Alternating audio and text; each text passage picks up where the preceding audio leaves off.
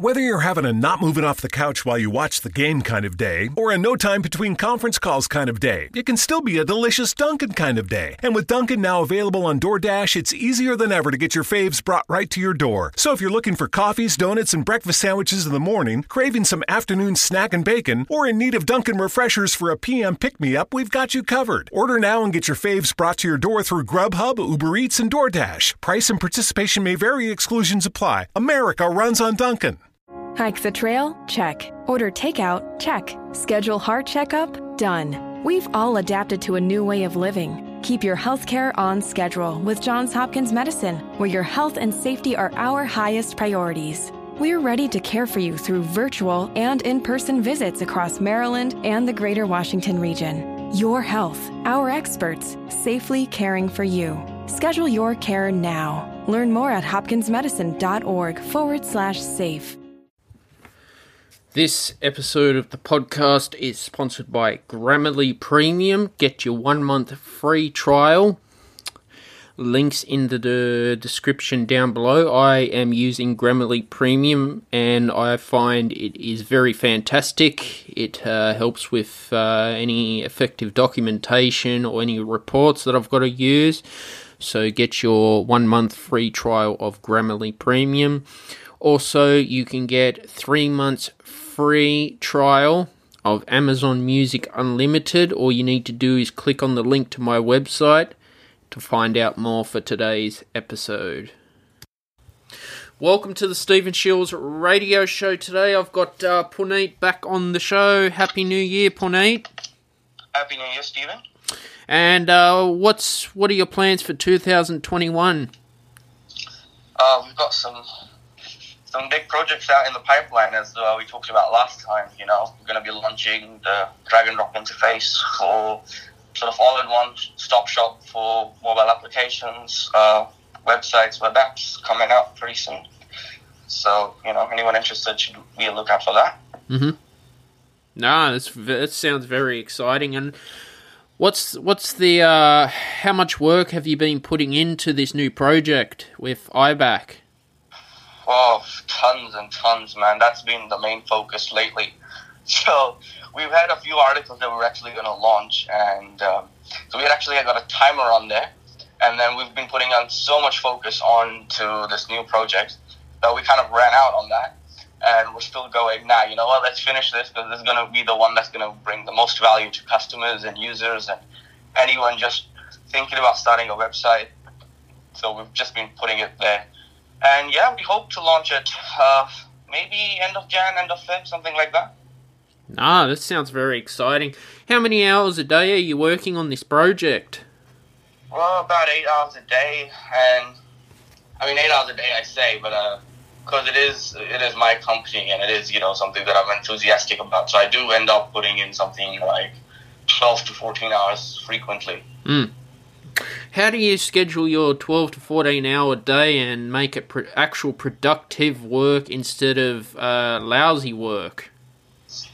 Well, I think the key for me is, you know, what I'm working on. If I'm enthusiastic about it, if I like it, you know, if I'm passionate about it, I don't get tired. Mm-hmm. But at the same time, if I'm working on something that I'm less happy with, I tend to cut my hours back down to 6 hours only, because I know that I shouldn't be putting in even a single minute if I'm not going to be productive for it. Because otherwise, that's a minute wasted that I'm never getting back. And, you know, no work has been done, or no good work has been done. See, there are things that I hate doing at Shiels Productions, and that's marketing. And then I only schedule 1 hour a week for free advertising. Cause isn't that better, though? Yeah. Like, I've observed that when you make it short, you're at least able to tell your brain, yeah, deal with it, you got to focus just for an hour. Yep. You know, we're in the go zone for just 1 hour. That's it. Makes it easier. You know, and I schedule that, say, 1 day a week on my calendar, Microsoft calendar, you know. Because I've learnt as an entrepreneur, you got to schedule your week.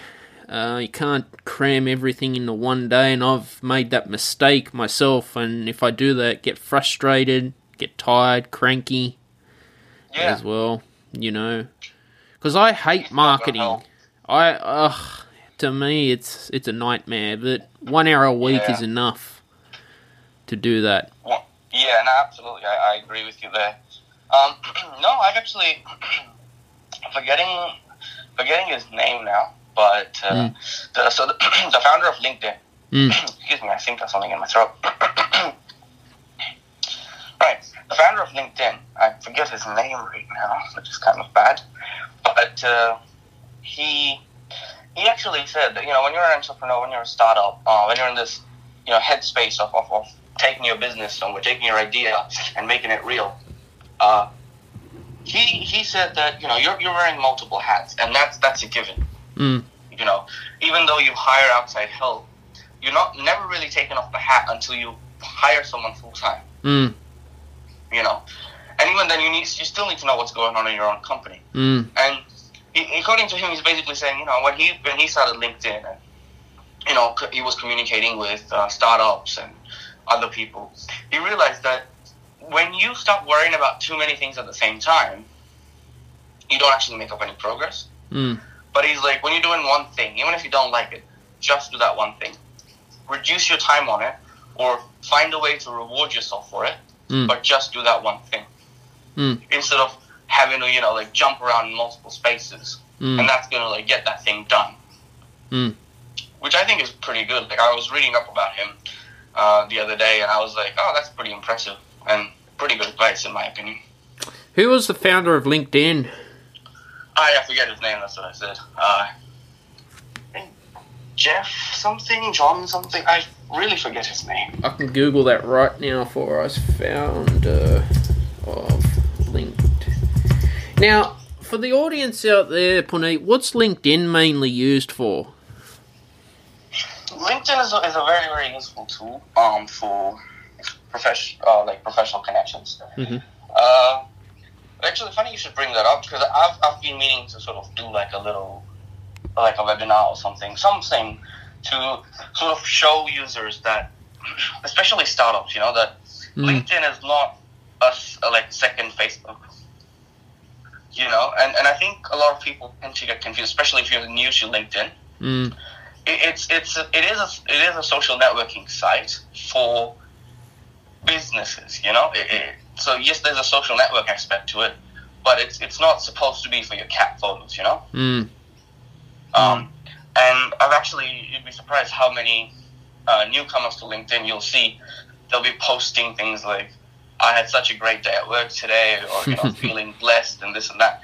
And you'll see that the people who are very geared towards networking and really excelling their business, they tend to stay away from making connections with those people. Yeah, one of the mistakes I made in my early days of LinkedIn, I thought I'd post something positive, like going to the movies after doing volunteer work, but you tend to learn these stuff.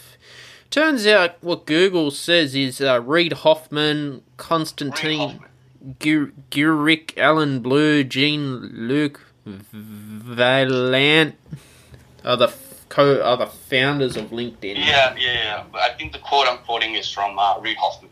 Yeah.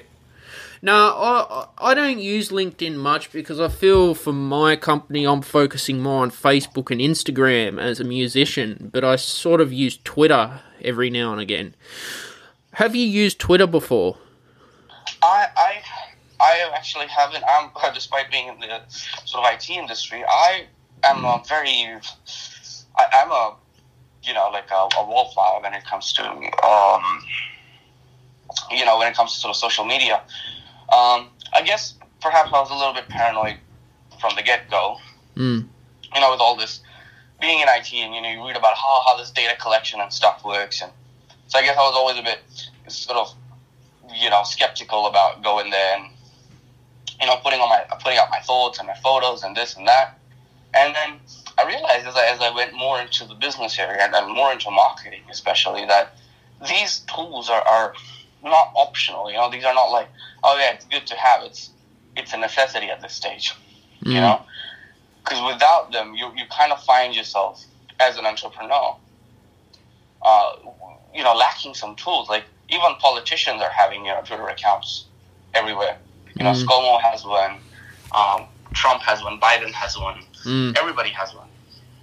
And it's a very good medium to sort of reach out to people and, get your thoughts out right, instead of it being muddled by media or miscommunicated in translation or something. It's better to just directly from your own head into the the platform. It's a really good sort of provider of that type of conversation with your customers. But I tell you what though, Stephen, I do use LinkedIn, and it's also very, very useful. But it's useful in sort of like a different direction, like when you're communicating. So I've actually had a few connections through LinkedIn where startups have come to me discussing their problems. Sometimes they just want to talk about it. They don't really want to, because it's possible they don't have the capital to invest. They don't have, they're indecisive, or they're in the very early stages where they're not sure. And sometimes I have effort to tell them, going, guys, we really need you to figure this out. Don't start spending money immediately on tools. First figure out your foundation. But it's not like always, you're going to run into your customers there, but you're going to talk to a lot of interesting people who are going to give you a lot of interesting ideas about your business as well. And it really builds a community. And, I've actually had a connection who just because we had a nice chat and, had that sort of connection and that relationship, he basically sends me customers that he gets because he does financial advice. I suppose I don't use LinkedIn anymore. It really hasn't worked out for me in my industry. I'm concentrating on Facebook and Instagram. Sometimes I'm on the Twitter as well. But I wanted to mention Twitter has like a word count as well. You can only use so many characters on Twitter and so many hashtags at one time. But I'm finding Twitter's more American-based.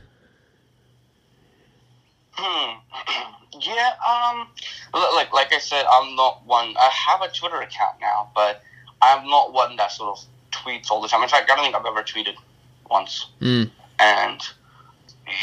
so I'm still very new to the whole social media. I had a Facebook, and then that was pretty much it for me.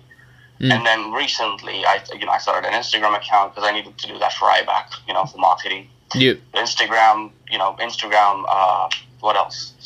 Twitter, Facebook pages, LinkedIn. Oh, LinkedIn has pages too. I think they're quite useful as well. And they give you lots of interesting data. And I think something else I have, obviously my marketing person is the one sort of looking after that stuff at this moment. But, so I kind of got that. But I don't know. I mean, I can't speak much about Twitter, but I do know that I've got some people, I've got some friends around the world. So I know Twitter is very, very popular in India. I know it's quite popular, I think, in England and European countries. Obviously, it's extremely popular in America. I don't know much about Australia because some of my Aussie mates, I know they don't have Twitter and they don't see the need to get it. Yeah. So, maybe you're right. I guess maybe it isn't as popular. But again, I wouldn't be the best person to comment on its popularity since I don't use it myself too much. No, look, I've found with Twitter, I like it. I follow some famous people on my personal one, and I've got a Shiels Productions Twitter page as well. So occasionally I tweet about any of my work that I've published. I'm finding, Instagram's good because I can constantly update my story all the time as well. Yeah. And keep people on board and always, updating the highlight reel. I'm even doing a live stream, just me of writing music for my next album, and it's a series that'll go on my IGTV, so it's showing people behind the scenes on what I'm doing. What has been your experience with Instagram? My experience with Instagram has been little, like I said, but I have used it, and I think it's quite useful. And here's a bit of sort of free marketing advice to your audience. What I learned from my marketing expert. So what they told me is that Instagram is extremely useful when you want to sort of... It's more about show, don't tell. Yeah. You know, the whole a picture is worth 1,000 words kind of thing. Or whereas Facebook, you can sort of show and tell. Yes. Yeah. So, you know, lately we've invested quite a lot of money into getting like graphics designers to design custom graphics for us for iMac information. You know, so for us, what we're doing is we're sort of showing people the benefits of various programming languages. You know, at what stage they should be considering getting software solutions. You know, basically giving value to customers who really obviously are just starting out or are in a confused state. Like they've hit maybe some success and now, you know, the growth has sort of stopped or come to a halt and it's, you know, stagnant. And it's at that point, you know, when you start really needing to get to, you know, look into other avenues to progress your growth. So it's really aimed towards them. And it gives them some really good, valuable advice, which you know, not necessarily that, hey, come to us, but whatever you do, this is the stuff you need to be looking out for, kind of thing. So yeah, it's very, very, and it's the infographics are designed to be easy and straightforward, so that common people can understand. You know, it's not aimed towards IT people, and I think it's a really good medium for that. You know, ability to convey messages in very easy to interpret and understand images, basically. Yeah, I mean, Instagram too. I remember you could do a live stream on Instagram, but then you'd share it to your story for 24 hours, but now you can actually share it to your IGTV, so it's up there forever. It's pretty cool that they've done that as well. But I think with Instagram, you can't use like live streaming software because I use StreamYard to do my Facebook live streams. Instagram hasn't set up a platform where you can live stream to that as well. So if I'm going to live stream to Instagram, I have to use my iPhone. You know, you got other platforms like Twitch as well. That's more for streaming video games, and you occasionally get podcasters. Do you do live streaming at iBack? No, actually, not yet, but we are sort of talking about it, and we are thinking of putting, not necessarily live streams per se, but, you know, long sort of explanatory videos about certain topics onto YouTube. Yeah. And we might eventually do live stream, but what I personally, my philosophy, what will work for me is things like a webinar. Yes. It can be open so that as many people can join, which I think is fantastic, because then what you end up with is a whole bunch of people actively participating in a conversation. And I know obviously you can have comments and stuff in a live feed, but it's I believe it might be a little bit more difficult. But again, that could just be my inexperience with Facebook Live or Instagram Live, streaming the videos and stuff. But so it's definitely a very useful tool. There's no denying that. It enables you to connect directly with your customers. So yeah, we might consider that in the future. But yeah, no, it's definitely very useful, and I'm pretty sure it's useful for people like you, because I see that your model is more about directly connecting to customers as quick and as efficiently as possible. So yeah, I think for you it's a very, very useful tool. Yeah, I'm starting to live stream on my Facebook page for the Stephen Shiels radio show two nights a week, and getting people to send me some questions as well, and wanting to have a conversation with them on the show. The hardest part, I think, in the beginning is when you don't have the followers. It's very hard to push the stream out there and keep a conversation going for 1 hour when you're doing it by yourself. I've found for my live streaming, I have to prepare it, just get a pen and paper and just dot point what I'm going to talk about, Yeah. But I suppose as time goes on and get better, it'll just flow more easy. I think that's the same thing too. If you're going to do webinars, Punit, you absolutely prepare it in advance. Yeah, no, absolutely.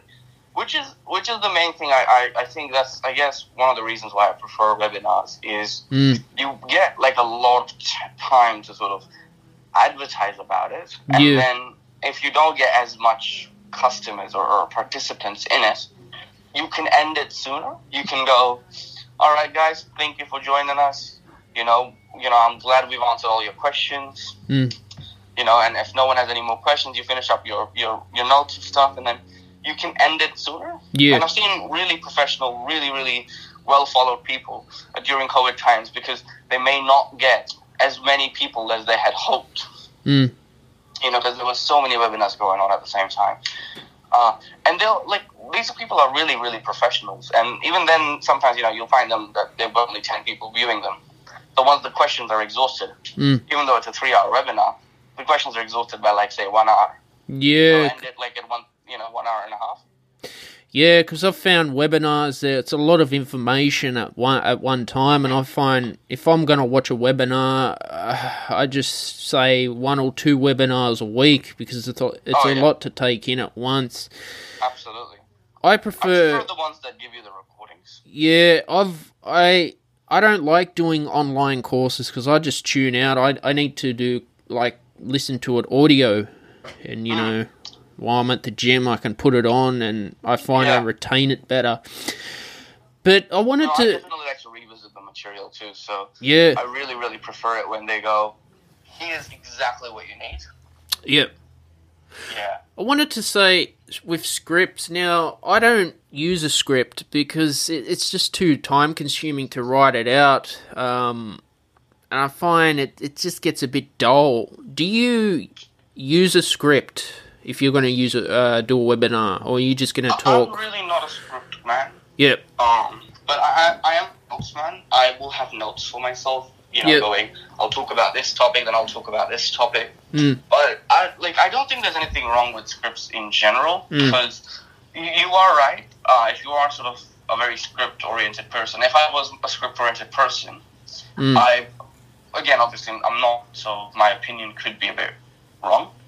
But I've observed that script-oriented people could get, sometimes, find themselves in a position of, if something goes wrong, you kind of get flummoxed. You're trying to get back to the script and carry on from where they were. Yeah. Well, if you're not a script-oriented person, I guess that's less of a problem since you're sort of, going off the top of your head and just sort of loosely following the points. Yeah, because what I learned when I was in university, lecturers, they don't use scripts. They're talking from the top of their head as well. Yeah. But when you watch a TV show like, say, Channel 10 News, do you think that's all scripted? Like they're actually reading a script? Well, yeah, I do, because they do have the prompters. Yeah. And I'm not necessarily saying, every single thing that the host talks about is scripted. It could, I'm sure that he can remark here and there, but I do believe it's scripted. But I tell you something funny. There's something positive about a script. I'll tell you a little funny story. So one time we were, I was working on an app for a customer, and I had to then do a recording where I demonstrate how the app works. So iPhone has a screen record option, and to start the app, and I'm showing how it works and what it does, and it's all going well. And then what happens is, I realize I find myself that I've finished the whole demonstration in 15 seconds since it wasn't a very complicated app, and I was a developer who knew exactly what everything did. So I found myself finishing it in 10, 15, 20 seconds. And it became really, really hard for me to drag it out. So I would explain every single core feature. And so then I had to I really had to sit down and write a script for myself. And I even actually, on the piece of paper, actually wrote down how much pauses I should take at what point, just to fill in the gaps. Because I thought, anything less than, say, 5 minutes or, 3 to 5 minutes, it's not enough. It's not going to be able to help the customers understand what all the features we provide. So yeah, no, I think you're right. In those situations, it's pretty intense. Like, if you watch Dr. Phil on TV, I don't think he'd be using a script. I mean, he's... No, I don't know. I mean, I know that they have writers. Yeah. But I think it's mostly about, like, okay, talk about... I think it's... Because that's different. I think that's, like, daytime show kind of thing. Wherein, if you watch someone like Stephen Colbert or... Trevor Noah, they're very, what do you call it, the spontaneous people. And so, as a result, they know, and they've been in front of television, they were stand-up comedian, like they've got, comedian careers to fall back on. So they're not, they're not going to get the shock of public speaking. And if you're okay with that, I'm a little bit like that, where I've never been sort of scared of public speaking. I've always wondered what's the big deal. And so as a result, it's, I can find myself in most situations, and I might fumble, I might make a mistake, but I'm able to recover and just carry on. Wherein in the news, I guess, it becomes a little bit more challenging. So, yeah, I don't think Dr. Phil, because they've been on television for years now. Maybe, I guess, when they started and it was like the first big thing, they might have been nervous. But I guess at this point, after so many years, so much experience, it'd be like, taking a walk in the park. Yeah, it would have been like that for the Oprah Winfrey show as well. Yeah, I'm sure. And then you got another show called The Doctors. That was another American doctor show after Dr. Phil. I don't think they use scripts. They're too clever for that. Right? Yeah. Of course. Yeah. No, I mean, look, but think about it like this.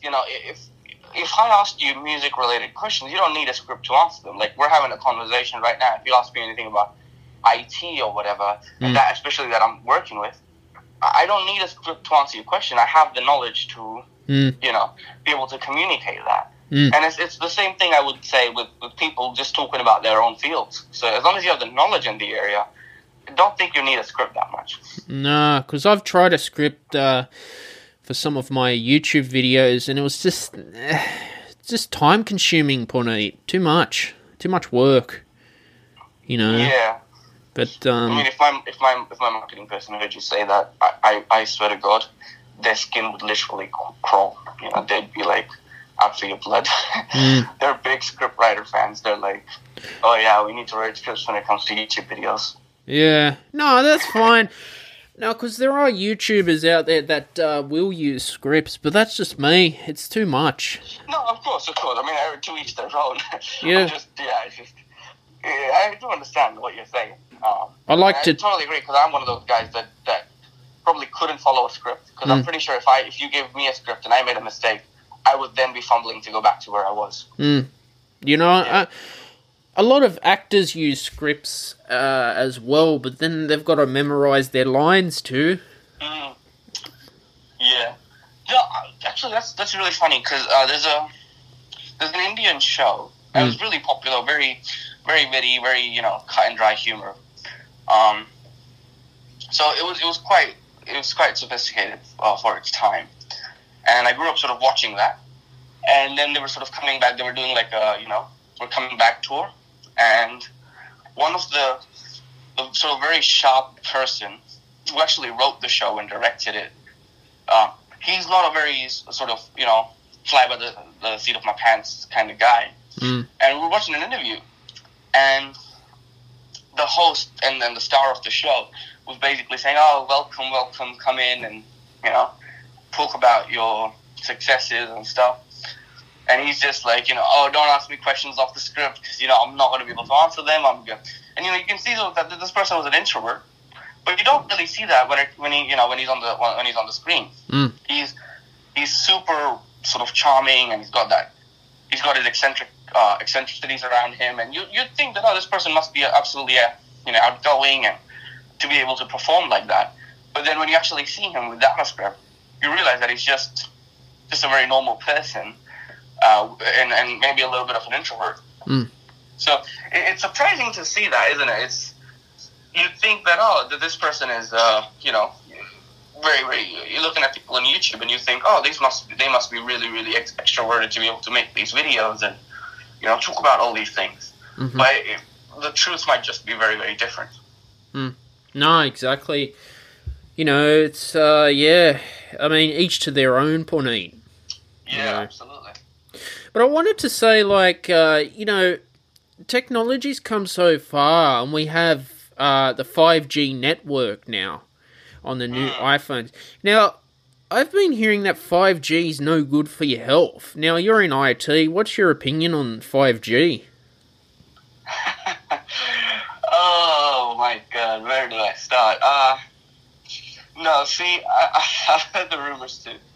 But I haven't myself looked into too much of the 5G technology or anything like that. And look, waves, I'm not going to definitely say, there's totally no credit to any of it. But it's like saying, when you use wireless headphones, the waves that come into your head are not really good for you. And that's true. But does that mean you stop using mobile phones altogether? It's like everything in proportion. It's like it's not as bad for you. It's like, and we're still working on technologies to improve that so that it's not as bad for you. Or maybe in the future we'll come up with technology where it's not bad for you at all. So where's this? It's come a long way, but 5G it's not like it's not going to be the end of the world. And I've seen that. I've seen people panic about that. I saw a video where someone was saying, as soon as you turn the switch on, I'm going to just pass out. And no, I promise you're not going to pass out. And if you do, well, so will everybody else. So, you can't really come and strangle me. So, but, no, it's not bad for you. I don't know where these rumors get so much attention. But, no, 5G is actually a really useful technology if you just look at it from a technological point of view. Now, like I said, I haven't looked too much into it, but from what I read in an article, what you could also do...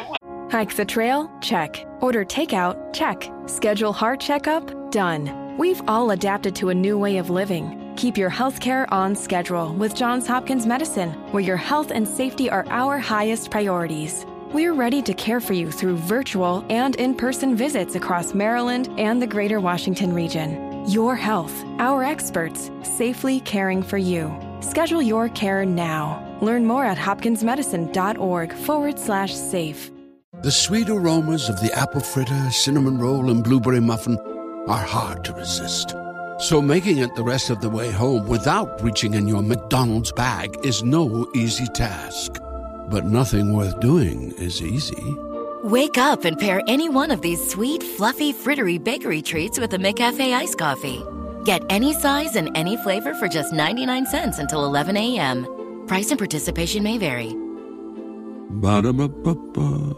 5G potentially is, if we were in range, I could call you and I would never need to go through like a mobile tower. My phone would directly call your phone. They're kind of like a walkie-talkie system. So that's what they try to do, like a satellite system. No, not like a satellite. Think of it like a big web. Yep. And if you are too far away, you have to go to like another point, which is like a mobile cell tower or something. Yeah. But if you're in range, it just skips that step, making internet transfer and everything very much faster. Because I'm on, I've got the new iPhone SE that came out, and I love the SE. I've got 128 gigabytes of memory, and I'm on 4G network, and that works fine. I'm very happy. The 5G, is there a difference, or is it just faster internet? It is faster, and like I said, there are some technological advances to it. I haven't much looked into it, but as far as the speed is concerned, we always need more speed. Because if you really think about it, like you were saying, technology has made a lot of progress over the years, and because of it, if you remember, like the first computer, or not the first, but the very massive computer made by IBM back in the day was like the size of your car or bigger. And I think it had a huge memory, according to them, of like 500 kilobytes. You know, and today, you know, that wouldn't even be a Word document. A Word document could be more, possibly. So, you know, you have to realize that as technology gets more sophisticated, as, you know, phone applications, videos, you know, Instagram, Facebook, live streaming, all of that gets more complicated and better in quality and stuff. You're going to need better transfer rates. Otherwise, you're going to, do you remember the early days of the internet and someone trying to call you on Skype or other video chat software, and there was so much buffering? Like, you would hear their sound first and then see the lips move, or the other way around, or the screen would freeze, you know? Still does that today, Skype. Yeah, but that's more on your internet, I would say, than anything else. But, no, exactly. So we want to tackle those problems, don't we? It's like, you're right. I mean, technically, technology could have ended with post office. You know, we could have just gone, I get my mail in like 3 days. I'm totally okay with it. And hey, it worked for so many years. Yeah, we obviously want to get better at it. I'm still old-fashioned. I like my bills in the mail, please, and go to the post office. You know, I don't like... I'm the same, yeah. You know, I don't like direct debiting things. Nah, me neither. See, now we've got Skype, Zoom, Google Hangouts, but I'm finding out of the three, Zoom is better for some reason than Skype. Zoom is definitely more professional if you're using the professional. Like, if you're using Zoom free version and Skype free version, Zoom is the professional medium. And I think you're right. I have observed that Zoom is better, especially if you're sort of doing presentations and stuff. I know there's Microsoft Teams, and apparently that's also very good. I haven't used it myself. Google Hangouts I used a while back, a few years ago, so I don't know what's new there. But I think Skype is more for like, hey, hang out with your mates, chat with them, so on and so forth, what have you. It's supposed to be this free medium for chatting with your friends and not much more. Yeah. I know you can like do screen sharing and other stuff, but it's the free version of Skype isn't made for that, wherein Zoom is. But then it comes with limitations. You know, it's like you can't talk to more than one person for over 40 minutes. And, you know, you can record your meetings and a whole bunch of other stuff. It gives you out of the box, which is fantastic. So I guess because it is for commercial use, it is going to be better. My experience with Skype, I tried to record a podcast, right, for an episode last week. I couldn't even download the audio from the video from Skype. Now, if I was to record a podcast on Zoom, it gives me the video and the audio. Absolutely. And like I said, that's the whole commercial. But I think if you get, like, again, I'm not sure, I haven't used Skype for Business, but if you were to use that, I'd probably say that you'd get good response. You should. With that, too. But, I mean, I don't know, I haven't used it. You know. But that one's, you know, for the whole business mind, you know, business oriented. It's for the business environment. So you might be able to get more features out of that one. What's the difference with Zoom? Because there's a free version and a paid version. So in software, what we say is, okay, so I'll put it in, instead of going to software, I'll put it into your perspective. So, you know how you have some music that you have just out there on Spotify? Yeah. That technically anyone could download. Or you have some on YouTube that anyone could download or at least view, right, as many times as they needed to. Yeah. And see how that one is there to let people know of the capabilities that you have. You know, your skills. So if they then want to, you know, get you to compose a certain amount of music or learn from you or do something else with, you know, using your skills, that is like your advertisement banner, isn't it? Yeah. That's the same thing that we use in software, and we've been doing that for years. You know, that's why we have the free trial version or trial version with a certain time limit. And trial version of restriction. It's kind of the same thing, that here's the software, here's a little preview of all the things you'll be able to do, and there is more if you pay for it. So that's pretty much the whole model of the free version of Zoom. Yeah, with Zoom on the free version, can you live stream to Facebook? I don't know. I don't think so. I've never tried. So I don't know about that, actually. See, I'm not sure if Zoom is for live streaming, though. I don't know.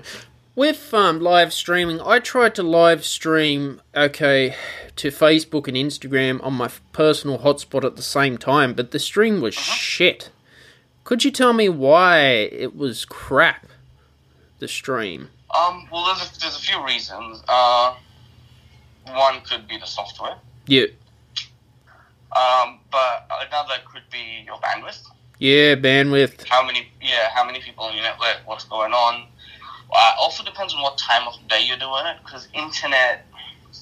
So let's say if you're working around the time of something like, 9 o'clock in the morning, and the area that you're living in, depending on the area, you could find yourself in a position where it's like so many people are on the internet that it's just hogging up the bandwidth, and so whatever's coming through to you is just going to be slower.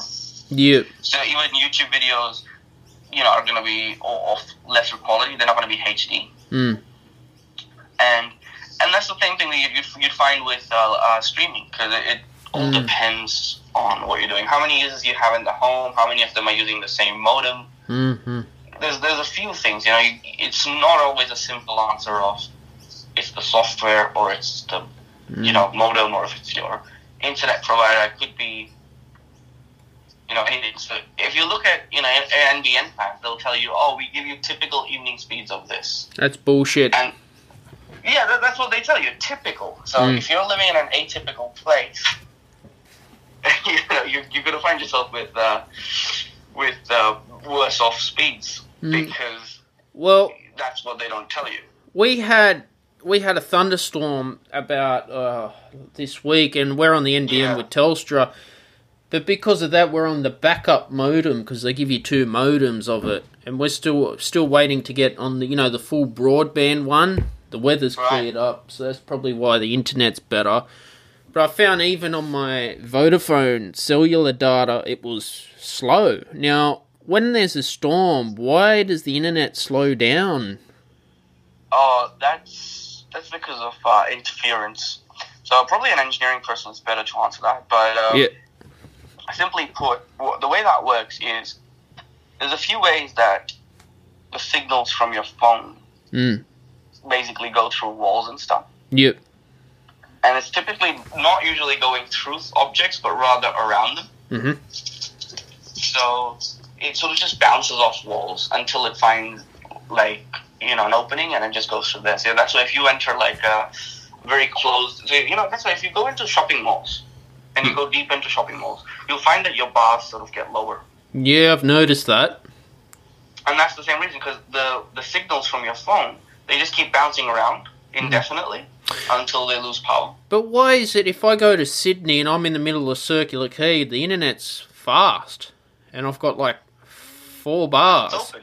But that's the thing, because it's an open space, and the network, the signals can go to the tower and back pretty quickly. But see, if I'm in a train and it's peak hour, I find it slows down on my cellular data network. Yeah, because other signals also interfere with your signals. Yeah. And what we call that is noise. And so, in fact, you could actually try it. You get a frequency generator that just pulses out different frequency signals. And you put that near your phone, that's going to scramble your phone signal. It's not going to damage your phone. Don't put it too close. But it's still going to jam the signals. So if you're familiar, when you're doing the driver's knowledge test in NSW, one of the questions is it okay to have a jammer in your car, even if it's not on? The answer is, no, it's never okay. What's a jammer? a jammer, what it basically does, it just sends out signals. Yeah. In multiple frequencies at the same time, in too many of them. Yeah. And so when a policeman is there with his speed gun, that basically works on signals too, right? It hits your car and it bounces back, and I'm not really sure how it works, but I guess the time difference or something will tell them how quick your car was going. Yeah. And what that thing does is it interferes with the signals coming and going. Yeah. And so they can't really predict your speed accurately. Are they illegal to have? They're definitely illegal, yeah. But, I mean, for that purpose. I mean, jammers are useful in certain areas, I guess. Yeah. But, yeah, so if you get one of those things, or if you just get, something that just pulses different frequency signals, you'll find that it's messing with your telephone signal, too. Mm. It's just because of the way the hardware and waves sort of work. Mm. But like I said, a hardware person, an engineer, would be a really good person to explain this. But that's basically the gist of it, how it basically works. Wow. Now, also, too, there's technology out there that you can listen to where the media on radio, satellite radios, they can listen to where the police are. Do they work on the same sort of frequencies as well? They would, yeah. So everything sort of works. Anything that's wireless works on signals, and then it works on a specific frequency. And so, yeah, technically, if you had a frequency modulator or whatever, you could, in theory, tap into that signal. Mm. But now it could be encrypted, and that's a whole another can of worms. But yeah, you could, in theory, if it's an unencrypted communication thing, you could, in theory, basically listen in on radio waves. Is that illegal? Not necessarily. If it's unencrypted, then it's public. Now, if the police were going to listen into your phone calls, because they do this, but they'll never tell you this, what technology do they use? Oh, that is a very interesting question, isn't it? Mm. Now, here's the thing. I don't know if they do it. I don't know if it's as bad as movies and stuff make it out to be. But in theory, yes, it is possible because, you want to be sure that there's no, terrorist activities or anything going on. Yep. If they suspect you, they might tap into it. Yep. What they'd probably do is just get the cell towers to, they'd have access to cell towers and they'd just get data from there. Mm. And since, we all the companies operating within a nation has to answer to a nation, they could then get the encryption key to be able to understand what's going on and what people are talking about. But I know in Australia there's, I'm not sure if that's still a law, but someone credible told me once that there's a law that if you build a chat app, Australian government needs to have access to it in order to monitor the chats going through to make sure that there is no sort of illegal activities or more importantly, nothing to do with national security. Yeah. Yeah. So that's what I heard. Mm-hmm. Now I'm not really didn't follow up on it, so I'm not sure if it's still a thing or if it was. But it's interesting. But again, that doesn't apply to international company apps. Mm. Yeah. Yeah, because I was watching a show called El Chapo. Have you heard of El Chapo? I think I have, but I'm not really sure what it is about. I was watching it on Netflix, and there was this scene where, it was the SAS were listening into his phone calls and tracking him. Can the Australian Federal Police actually do that? Track you? Yeah, actually, funny you should mention that. So a while back, we actually, when I was not an IBAC project, but just working for this company, and we were experimenting with NSW police. Yeah. Working on. So what we were planning on doing was, in clubs and nightclubs and other places where there's high drug activities, setting up Wi-Fi points and giving free Wi-Fi access to people, and And then when people connect to that with triangulation, so having two Wi-Fi spots connect to the phone, we can know exactly where where the devices are. Yeah. And then just basically tracking known people who basically known drug dealers and tracking their activities. We can see a pattern in the way they sort of communicate and find their customers, and then feeding that data to like an algorithm, like an AI, that would then enable us to that would then predict and enable us to find other drug dealers that we don't know about. That's so cool. To actually crack down on drug use and stuff in clubs and other places. Wow, that's amazing. Yeah. But what's a satellite phone? Because I know the police and the authorities, they use a satellite phone. Now, what's the difference between a satellite phone and a normal phone? Well, satellite phones are usually bulky. That's the big one. What's that? But the satellite phones, in theory, what they do is they connect directly to the satellites. Yeah. So they don't connect to cell towers. So even if you don't have, and I think those satellites are generally geostationary, I mean. So they're in the one spot on the Earth. And so go along with the rotation of the Earth. So they just stay in that one spot. And what it enables you to do is, even if you have no cell towers, you could still make phone calls because it's going directly into the satellite, and then the satellite is beaming it down to where it needs to go. So, you could use satellite phones in a lot more places than you would your regular phone. Wow. Yeah. Yeah. Now, with satellite phones, are they expensive? They are quite expensive, yeah. And, they won't let you play Candy Crush, so... No. Because it's not really for the regular people. No, if you watch that show, Outback Truckers, they're driving in the middle of the outback of Australia, right? Yeah. You'd be lucky if you can get at least one bar of Telstra in the middle of nowhere. Absolutely. Now, but I think they would have the truckers' radio and stuff, Yeah. Yeah. And a satellite phone, you'd have to. Yeah, you'd need that. But I googled a satellite phone. They're like nearly $1,000. Oh yeah, absolutely. And they're expensive. They're expensive technology to make phone calls as well. I beg your pardon? And they're expensive to make phone calls on them. Absolutely. Far out. I mean, you got to think about it. That infrastructure has to be in space. Yeah.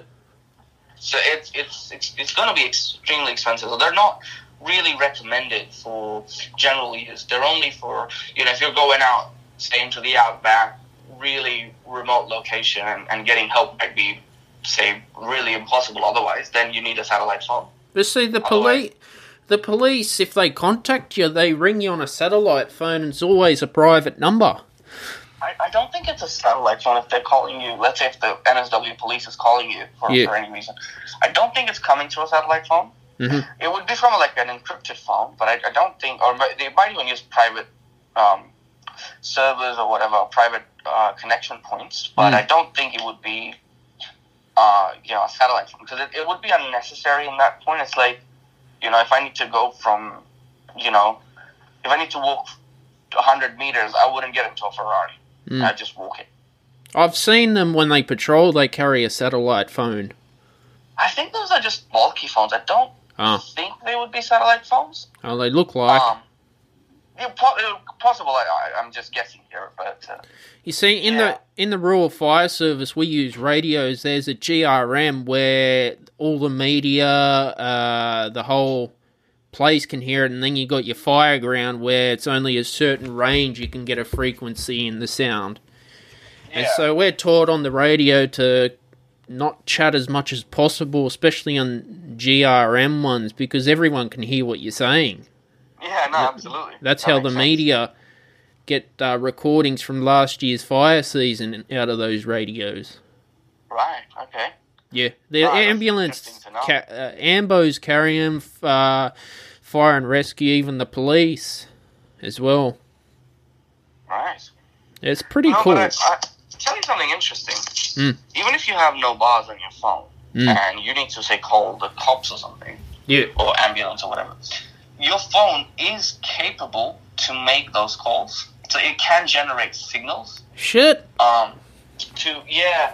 Again, I've never really used it, so don't know much about it. I've read somewhere that the phones are capable of dialing emergency numbers. You can't really call your mates, but you can dial emergency numbers, and there is still a chance that you'll be able to reach them. It'd just be very bad line.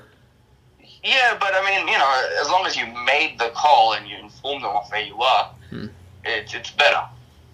Now, also too, Apple in their new iOS update put exposure notifications for the coronavirus. Yeah. And you can turn that on. Now, how does that work? Because I don't know. I don't have an idea how that you're going to get an exposure notification if someone was positive. Well, I don't think Apple really deals with that themselves. The way that would work is they'd be getting the data from a whole bunch of credited sources like the government, hospitals, or WHO, amongst other things. And then they would get that aggregated data and they'd just be showing it to you. They wouldn't be collecting the data themselves. Yeah.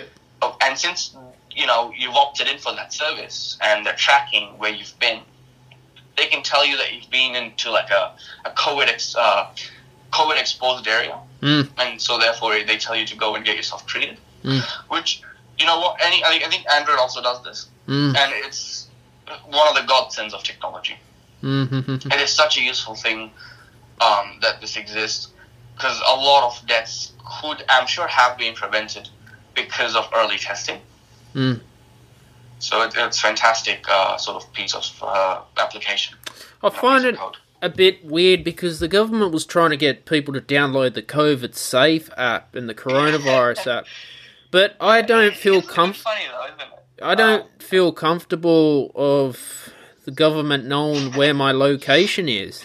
Yeah, well, isn't it funny? I'll tell you though, because so you've got, say, Google Maps, right? Yeah. Yeah. So Google Maps tracks you even when you're not sort of, using the application. Now, I'll tell you. Okay, so Google tracks you. Now WhatsApp is actually is not going to be an end-to-end. I guess I'm not sure if it's still end-to-end encrypted, but now WhatsApp is going to start officially selling its data to Facebook, or sharing its data, not selling. And then Facebook will then do targeted advertising through WhatsApp to you. Oh God! Yep. Because I have to use WhatsApp for international interviews. That's how I can use it. I'd probably say find another medium.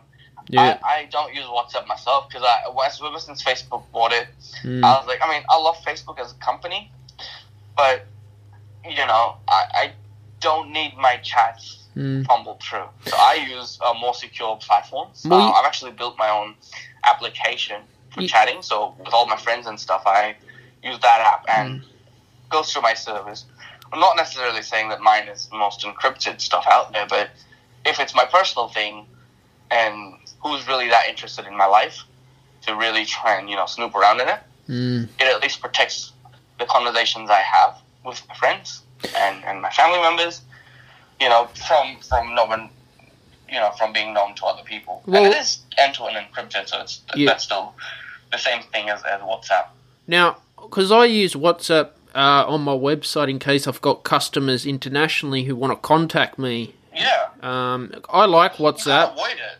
Yeah. I use it to do interviews on the podcast, but you can actually back up your chats to it, and you can even delete your chat on WhatsApp as well if you don't want to have your data there.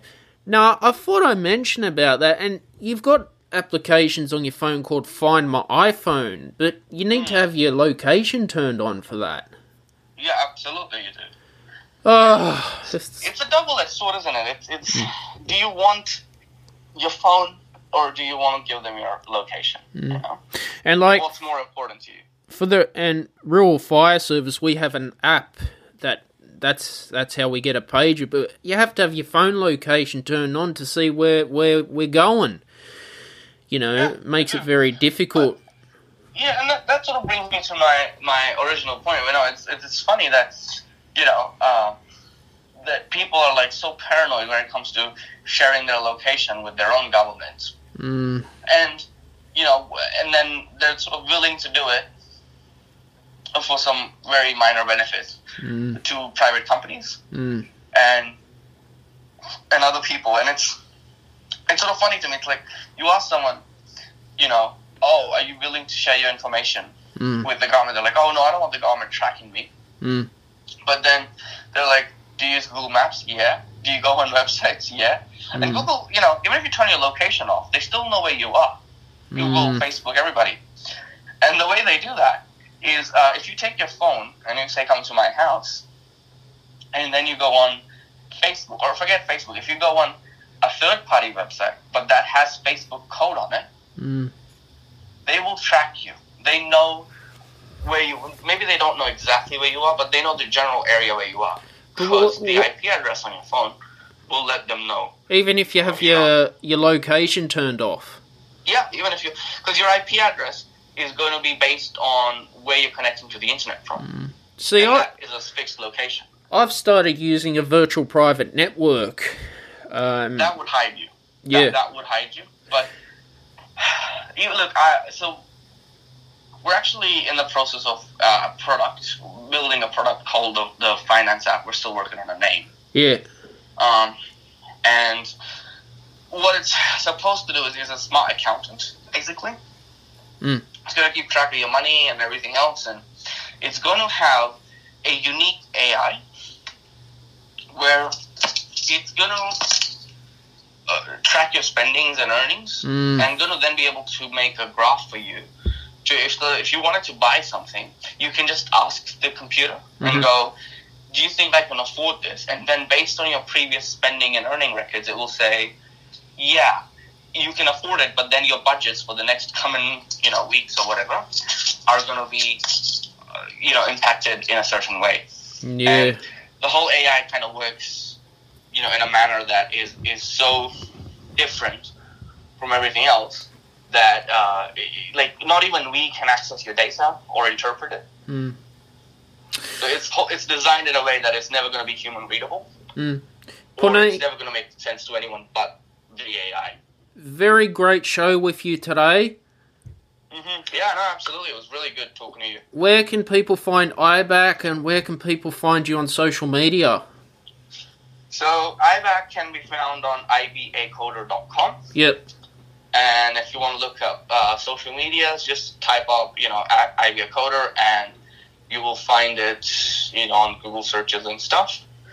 And, yeah, me personally, reach out to me on Punit Upadhyay's Facebook. I guess that's pretty much the only place I'm active. Beautiful. Thank you for listening to today's podcast with Punit. Also, too, you can get a free trial of Grammarly Premium. All you need to do is click on the link below. And thank you to Amazon Music Unlimited. Get your free 3-month free trial. All you got to do is click on the link to my website. I'll put the links in the description. Subscribe to my podcast. Turn on your notifications as well to get notified of new episodes. Also, too, if you'd like, you can send a donation to my GoFundMe page. This helps keep the podcast going, to upgrade any new equipment. You can subscribe to my YouTube channel and also comment on the videos. Comments are very appreciated. I'm always open to any feedback that you have. Check out the latest single called Apocalypse on Spotify as well. So follow my Spotify channel. All the links are in the description. See you in the next episode.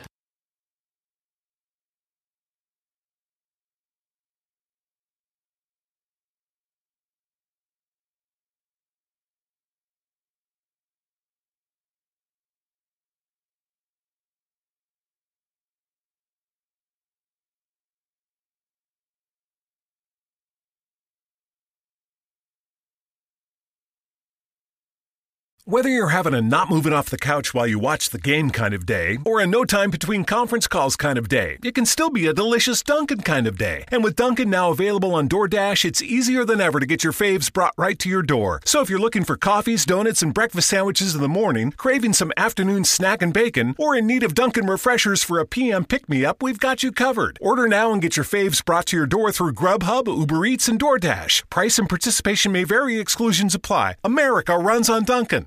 Whether you're having a not moving off the couch while you watch the game kind of day, or a no time between conference calls kind of day, it can still be a delicious Dunkin' kind of day. And with Dunkin' now available on DoorDash, it's easier than ever to get your faves brought right to your door. So if you're looking for coffees, donuts, and breakfast sandwiches in the morning, craving some afternoon snack and bacon, or in need of Dunkin' refreshers for a PM pick-me-up, we've got you covered. Order now and get your faves brought to your door through Grubhub, Uber Eats, and DoorDash. Price and participation may vary. Exclusions apply. America runs on Dunkin'.